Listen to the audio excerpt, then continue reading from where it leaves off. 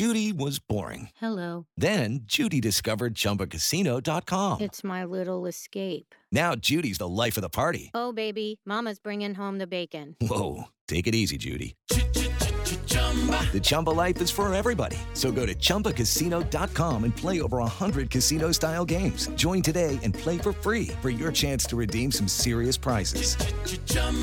ChumbaCasino.com.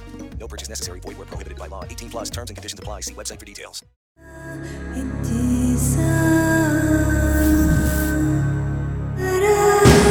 This is True Crime Psychology and Personality, where we discuss the pathology behind some of the most horrific crimes and those who committed them from a scientifically informed perspective. I'm Dr. Todd Grande. I have a PhD in counselor education and supervision, and I'm a licensed professional counselor of mental health. Dr. Todd Grande, that's my YouTube channel. Today's question is, can I analyze the case of Joshua Powell?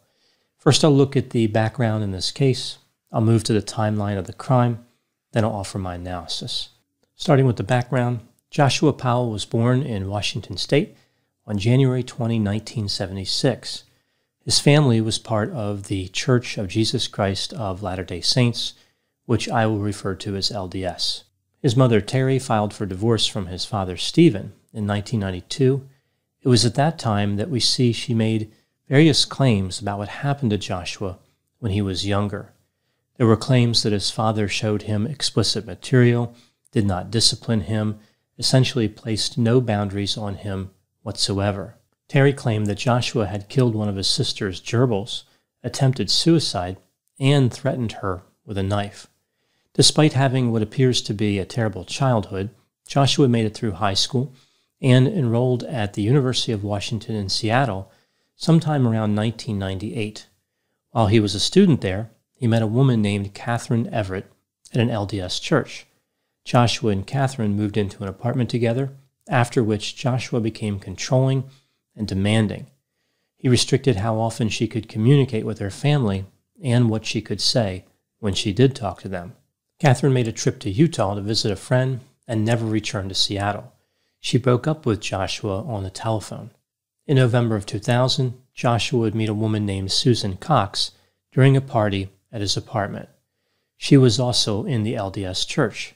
The pair became romantically involved, and they married in April of 2001. After their wedding, they lived at the residence of Joshua's father, Stephen. This was in South Hill, Washington. Stephen became infatuated with Susan. He engaged in a few different activities indicating the infatuation was becoming pronounced and obsessive. For example, he would steal her underwear from the laundry. He followed her around the house while recording her with a camcorder. He spied on her using a small mirror when she was in the bathroom. He posted love songs online using a different name, and he read her journals. In 2003, Stephen could no longer hold in his romantic feelings. He confessed his love to Susan. She was surprised, disgusted, and quickly rejected him. This situation gives new meaning to the word awkward. Joshua and Susan moved to West Valley City, Utah, which is not far away from Salt Lake City. This move was in part to escape Stephen. Joshua had a number of different jobs while in Utah, including working as a real estate agent and working for a trucking company.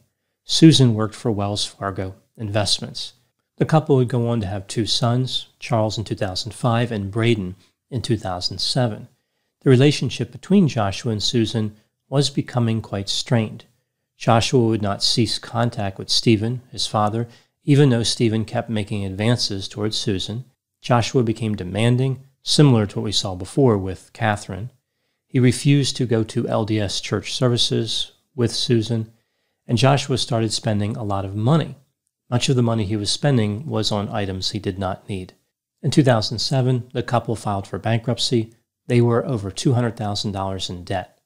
In July of 2008, Susan recorded a video. She was documenting assets the couple owned in case something happened. She recorded items like jewelry and power tools. Around that same time, she wrote a will. There were a number of items in that will, but one particular statement really stood out. She wrote, "If I die, it may not be an accident, even if it looks like one." This takes us to December 6, 2009. Susan and her sons are visited by a neighbor in the afternoon. The neighbor left around 5 p.m. At 8:30 p.m., a neighbor sees Joshua Powell returning to the residence in the family's minivan. He pulled into the garage. At 11:45 p.m., a neighbor hears a car alarm coming from inside the garage. All the lights in the house appear to be turned off. At 2 in the morning, now on December 7, a neighbor who was sick and unable to sleep heard a man yelling, "Get in the car, get in the car."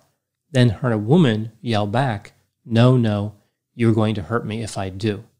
The neighbor looked out of her window to see a minivan driving away. All 4 members of the Powell family were reported missing on December 7 when Joshua and Susan did not show up for work. Police officers forced their way into the residence but did not find any of the family members. They did, however, notice something they found curious. There appeared to be a wet spot on the couch, and 2 fans were blowing on it. Susan's wallet, purse, and ID were found in the house. The family minivan was missing.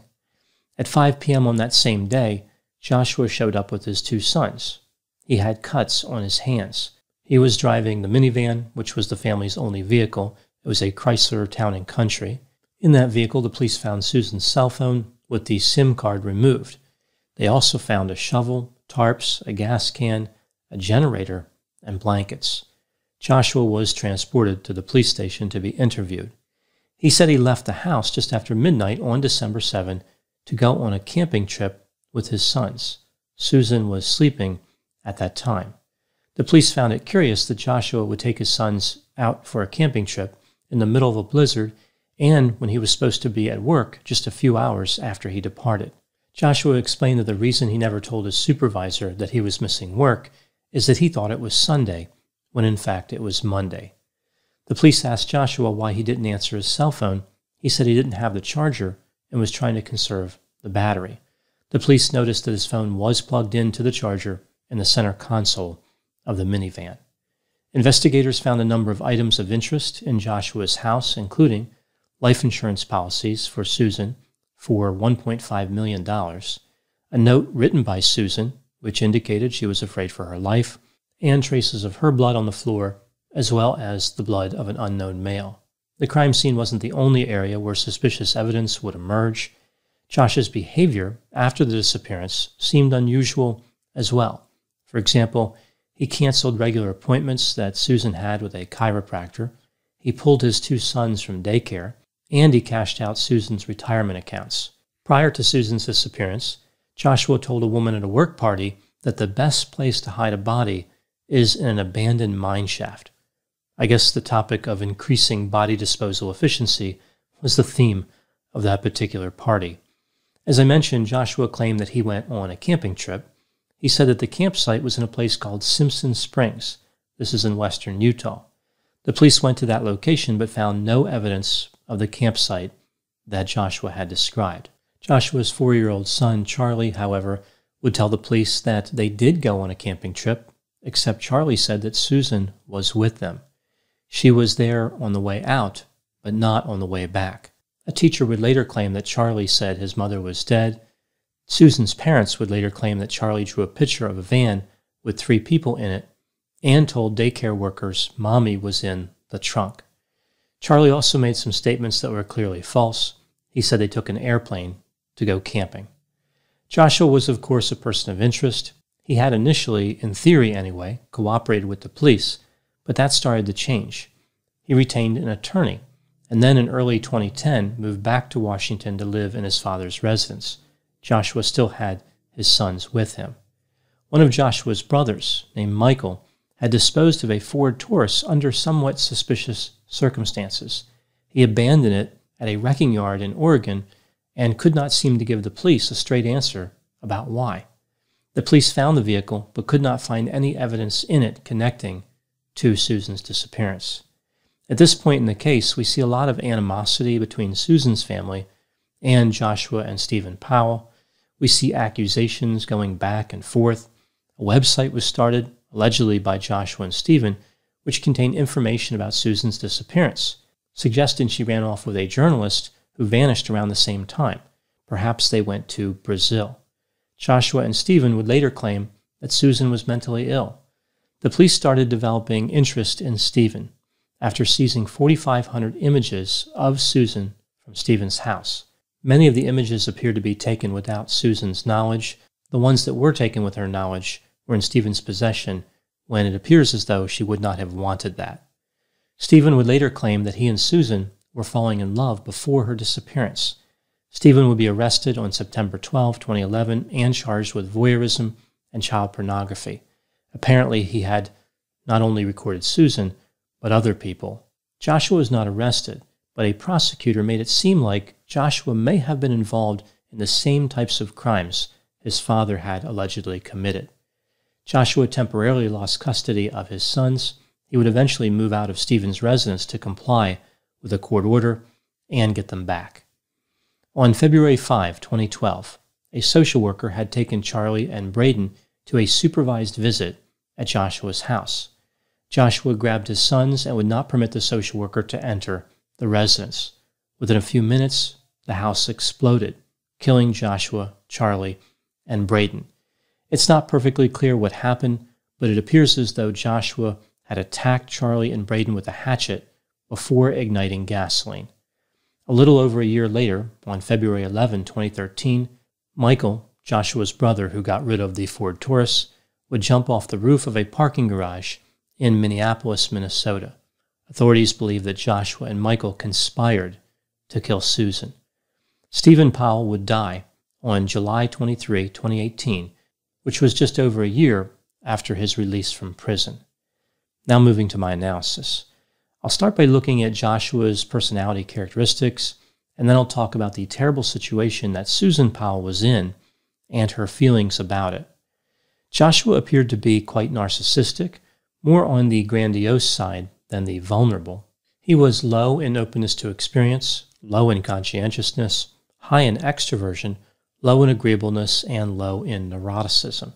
He had a number of lower-level jobs and a few jobs that, even though they were entry-level, the position could have become like a mid-level job eventually. He was very effective at interviewing. Many places offered him work, but he was almost always fired shortly after starting work. Here are a few reasons he was fired. He would make up excuses about how he couldn't do the job after saying he could do it initially. Like at one job, he said he couldn't lift, even though lifting was part of the job. He would criticize management and say he could run things better. He would try to find ways to get more money from the employer without doing more work, like asking for mileage when they didn't normally pay mileage. One employer designated Joshua as untrainable.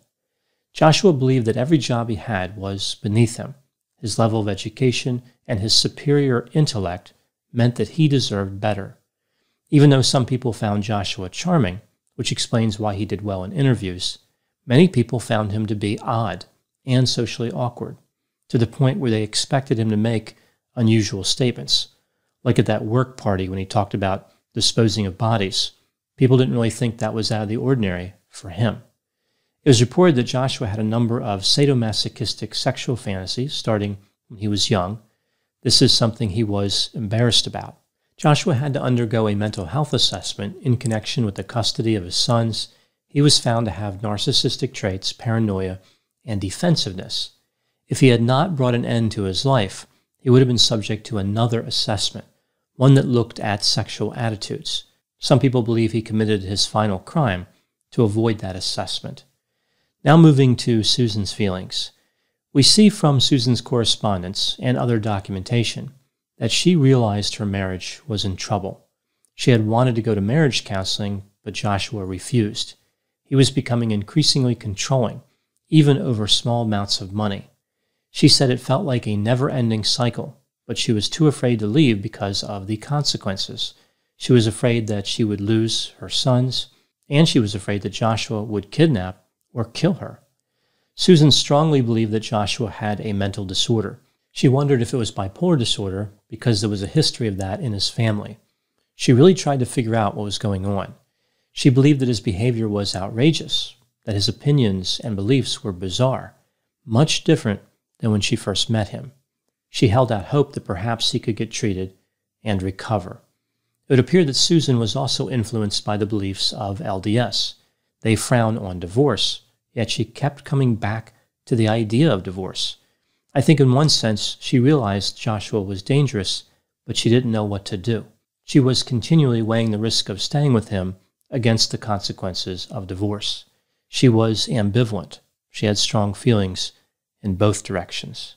I think Susan's feelings and reactions are a reminder that there are no easy answers in a marriage where one spouse is narcissistic and maybe psychopathic, especially when the couple has children. Susan only had choices that would result in pain. She kept holding on to the idea that Joshua would change, even as that prospect appeared increasingly unlikely. This has been True Crime Psychology and Personality from Ars Longa Media. This content is for educational and entertainment purposes only. Ars Longa, Vita Brevis. It is Ryan here, and I have a question for you. What do you do when you win? Like, are you a fist pumper, a woohooer, a hand clapper, a high fiver? I kind of like the high five, but if you want to hone in on those winning moves, check out Chumba Casino. At ChumbaCasino.com, choose from hundreds of social casino-style games for your chance to redeem serious cash prizes. There are new game releases weekly, plus free daily bonuses, so don't wait. Start having the most fun ever at ChumbaCasino.com. No purchase necessary. VGW Group. Void where prohibited by law. See terms and conditions. 18+.